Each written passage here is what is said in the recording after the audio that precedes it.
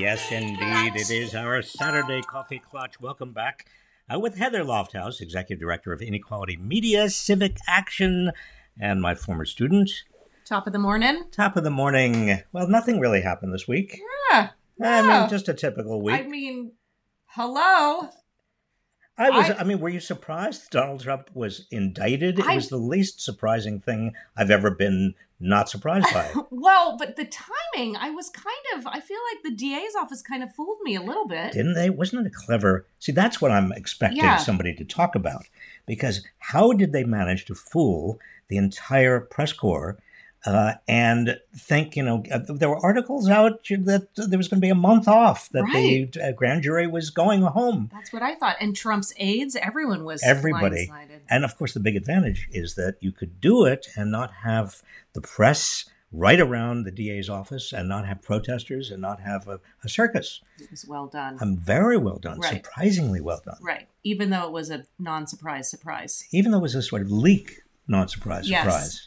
Yeah. So, what does this all mean? That's my question for you. So what are the main criticisms? Well, obviously, we are going to hear, we already have, Fox News is nonstop. This sets a terrible precedent. Because it means hereafter, every former president is going to be liable to the party in Congress or the party who has the DA's office or the prosecutors. I think just the opposite. If we are truly a country of laws, we've got to hold people accountable. And I've always felt, Heather, maybe you feel differently about this, that one of the big stains on our country we've never fully kind of got rid of, washed away, is Richard Nixon. And Gerald Ford's pardoning of Nixon of all possible violations of law really was a bad precedent. That's the bad precedent. Mm-hmm. I think right now we are we are correcting that precedent. Mm-hmm. Right. I mean, is it a country of laws or is it not? You have a grand jury of ordinary people who decided that this was a legal violation, a criminal violation, and therefore this person happened to be named Donald Trump, happened to be former president, should be indicted. And his Department of Justice started it all anyway. You've got 4 separate cases right now. And a lot of people say, well, this is the worst case to start with. Right. Don't you want to start with strong cases like Donald Trump trying to get Georgia, the Secretary of State, to come up with the right numbers so he can declare Georgia for him rather than for Biden? Or don't you want to go with something like maybe a president inciting a riot and trying to stage a coup d'etat? Aren't those more serious than trying to give hush money to a prostitute? Right. Yes. Adult film star. And yes, but that's the difference. Right. No, I think what you could argue is that starting with the weakest case, in a way, opens the door to these other prosecutions, that the prosecutors in Georgia and New York now, none of them are going to be the first to indict a former president. And the public will, I think, get used to the idea. I think, honestly, that, Heather, the public is already used to the idea that Donald Trump breaks all the rules. I mean, we've never had a president before who was impeached twice. We've never had a president before who went after the FBI and the FBI went after him. We've never had a president before who refused to concede an election. I mean, we've never had a president like Trump before. Right. So it's a lot of firsts. You can't just simply say that this is a bad precedent or this is the weakest case. Now, how is he going to use this? Clearly, he's going to use this, as he's used everything else, to get his followers all riled up. Now, whether they resort to violence is a different issue. I think that it would be obviously horrible for the country if they did. But on the other hand, think about it. If they did, let's hope they don't. Let's pray they don't. But if there was violence, I think there could be a huge backlash against violence, against political violence, against Trump, against all of this ugliness that we've seen in American politics for so long. Now, I said that about January 6th, and we haven't had that backlash. But maybe, well, let's not plan on violence. Let's not go there. Let's not, but so he'll be the supreme victim. Yes, he'll play victim. Yeah. He'll be paranoid. He'll essentially, his line will be, and he already started this, they are persecuting me, not prosecuting. They're persecuting me, and they're persecuting you. You are my followers. You are America. You are the extension of my monstrous ego, my narcissism. This is Trump. And he even, he does the thing of, it's not even me I'm worried about, it's you all. Yeah, and you will be vindicated. Yeah. I mean, it's not about me, it's about me. It's not about me, it's about me. It's about me. Right. It's not about any of those things. No, this is a monstrous psychopathic narcissism. We have been living with this for 7 years. Yeah. And it doesn't get better. It just gets worse and bigger. This is the entire 2024 campaign. Hopefully, the Republican Party doesn't fall for it. But we will see. It's also not lost on me that the way this all started was the publisher of the National Enquirer, right? Mm-hmm. Which is the original fake news. I mean, before there was Nouveau, Current Day, 2.0 fake news. I mean, remember tabloids at the grocery store? I mean, I remember being 9. You mean those wonderful news? News. But of course, the flyers. The head of the Enquirer, has Trump on speed dial. Well, it all unravels. Well, I think that one of the underlying questions here is what happens to the Republican Party. Yeah. And I've been, racking my brain. I think that there has to be a brand new Republican Party. You have to have two parties capable of governing. And every Republican in Congress is now coming to Trump's defense and attacking Alvin Bragg, the DA in New York. Alvin, yeah. I mean, that's a direct interference in our criminal justice system, compounding the damage that's already been done by Trump. I know, and even Pence and even DeSantis, and it's every single... And they feel compelled. They feel like this is the base, and the base is the one that is going to determine who gets the Republican nomination. But the interesting dynamic here is that there are more independent voters than there are Republicans. And the independent voters are going to determine whether the Republican nominee really has half a chance of winning the general election. The more you pander to the Republican base, the more you turn off the independents. But are they really independents, or are they Kirsten Sinema dependent? I mean, no, they're not. Well, we don't know enough about them. They're not moderates. They are not non-voters. They run the gamut. I mean, many of them are suburban, so-called swing voters. Many of them are people who just don't feel directly involved in the Republican or Democratic parties, but they want to be political actors. Some of them are progressives. I mean, look at Bernie Sanders, independent of Vermont. Right. Gus King, independent. But I think that many of them really just don't like the drama. They don't like the what has happened to American politics. Watch the independents. They could save the Republican Party. They could save America. Okay, I like what you're thinking. I also like the idea of a new Republican Party, but I'm not holding my breath. Are you going to start one, Heather? Which a new independent, independent or a new Republican Party? No, I think I'm just going to stick with my regular old D for Democrat. Yeah. Well, good luck to you. Yeah, I need it. We all do.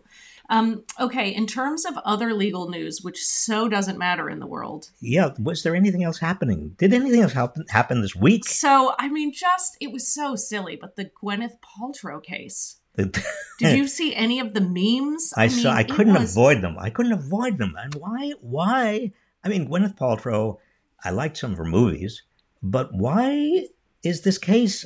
She was in a ski accident? Well, she was in it. She was the victim of a ski accident. Well, you, who cares? She won. No one cares. So wait a minute. She won. She won. So this person claimed this. I think he was an optometrist. Said, "You hit me," And she said, no, you hit me. And he said, no, you hit me. I did not hit ya. I mean, it was literally, this was the case. And that seriously, you hit me. Well, I mean, it was, so well, it was that's- back and forth, but she won and was vindicated. And she left the court and said, I wish you well to him, allegedly. I don't know if it was acting. But why did this take up so I much know. of our collective consciousness before the Trump indictment? Right. Well, and even during it, I mean, it's still in the ether. Well, I mean, so the rich live on a different planet. So I think it's fun to watch. It's kind Mars of with Elon? Well, that's, yeah, though they actually do. But I think it's a fun distraction. This reminds me. I mean, in Britain, you've got the royal family, Oh, right? yeah. That's the gossipy, fun distraction. Yeah. Everybody talks about what the royals are doing. Yeah. Here, it's Gwyneth Paltrow and it's the celebrities and their Yeah. ski accidents and Moneyed celebs. the money slabs. Yeah, they are. Elon, I mean, pick it for the week. But anyway, I don't know. The rich live a different life, and More and more the case.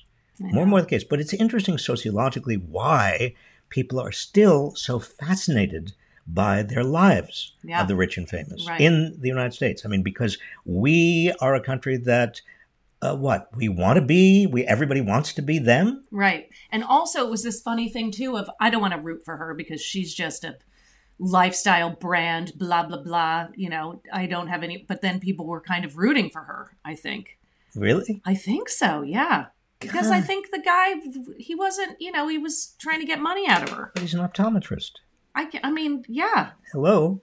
Yeah, but he helps people see clearer. He Oh. just doesn't see clearly himself, I guess. Well, not I on don't a know. ski Anyway. slope. And there anyway. was a snow expert who was the clincher In the according trial. in the In trial, the according Paltrow to the trial. jury.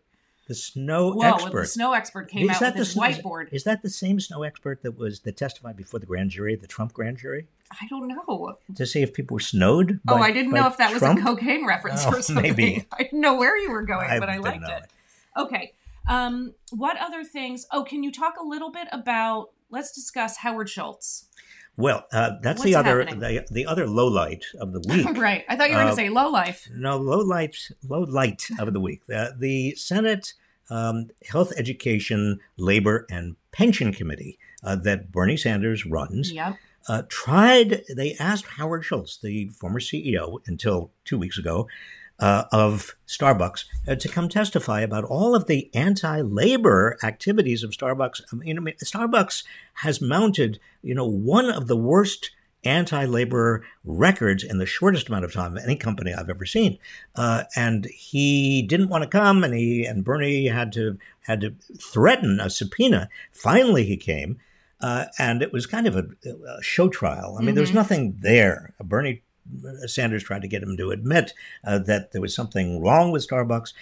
I think the really interesting issue here is that Starbucks has marketed itself for decades, since its inception, as a progressive company. Right. And when I was labor secretary 30 years ago, or 130 years ago, I actually had Howard Schultz come to Washington and talk about being a progressive CEO. Ooh. You And got to find that footage. well, maybe not. Was it- I mean, but it's interesting. He does have a blind spot in terms of labor and labor unions, and I've seen this again and again in employers. They don't want to deal with unions. They're afraid of unions. They feel, I've had employers say to me, "Well, I know what my employees need. I don't need a union to tell me." But what they're afraid of really is power. And they don't want any countervailing power. Right. And in the retail food sector, and of course, Starbucks is the lead in the retail food sector, this is a big deal that Starbucks baristas are organizing. 300 separate Starbucks stores, maybe out of 3,000. That's not huge, but it is a beginning. Yeah. And yet Starbucks has refused to even begin to negotiate. Not a one. Not one. Right. And so, And there are 80 complaints, right, with the NLRB? yes, well, the NLRB has issued, an administrative law judge has issued 80 complaints. and there doesn't seem to be any turnaround. The new CEO of Starbucks hasn't indicated, this is just 2 weeks, where he's going to go. But Howard Schultz remains the major stockholder and a major player and the power behind the throne. So if he doesn't see the light, I think there's going to be continued problems. Right. So what we should do, Well, I didn't go there anyway. But Well, you didn't. In fact, I appreciate the coffee this morning. No, we boycott. All of us. No we more. boycott. No, seriously. Yeah. We boycott Starbucks. Yeah. Everybody out there, everybody you know, Here. boycott. Yep. Good. I know. Well, we'll see what happens. I think we have to. I don't think there's any alternative, honestly. Okay. Can I talk about one other thing? I am excited that you are going to be putting your 750-person undergraduate course on Substack for us all. Isn't that exciting? It's so exciting. I'm delighted. I love this course, and I've spent years. This is my last semester. I can't believe it. Heather. Teaching. Yes. But you're not going to retire. No, There's no, such no. thing. You'll But retire from I'm teaching. 45 years old. Why should I retire? No, of course. But no, this is the last teaching. I am retiring from teaching. Right.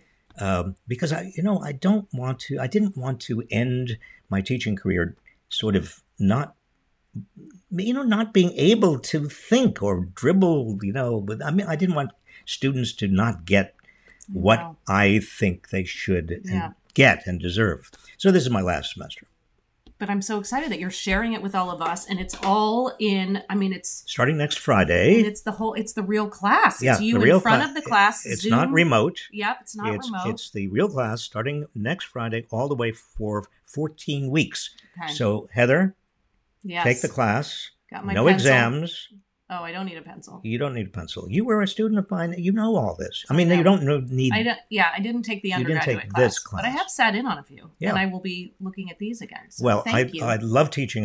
We'll talk about retirement some other time, but I'm going put to it on the list. really be very sad about it. So that's it. It's wonderful. Everybody out there. Oh, Heather, we have a problem. I forgot. Ugh. What? I didn't record this. Stop it, Reich. April Fools! You're so irritating. We've never not record. We do these. Do people know this? We get here with our coffee and we press record. There's never been a redo, and we were not going to start And there's never today. been a rehearsal. You're so mean. No. April Fools. Have a wonderful April Fool's Day. Everybody out there, April Fools weekend. And we will see you next week, next Saturday at this time.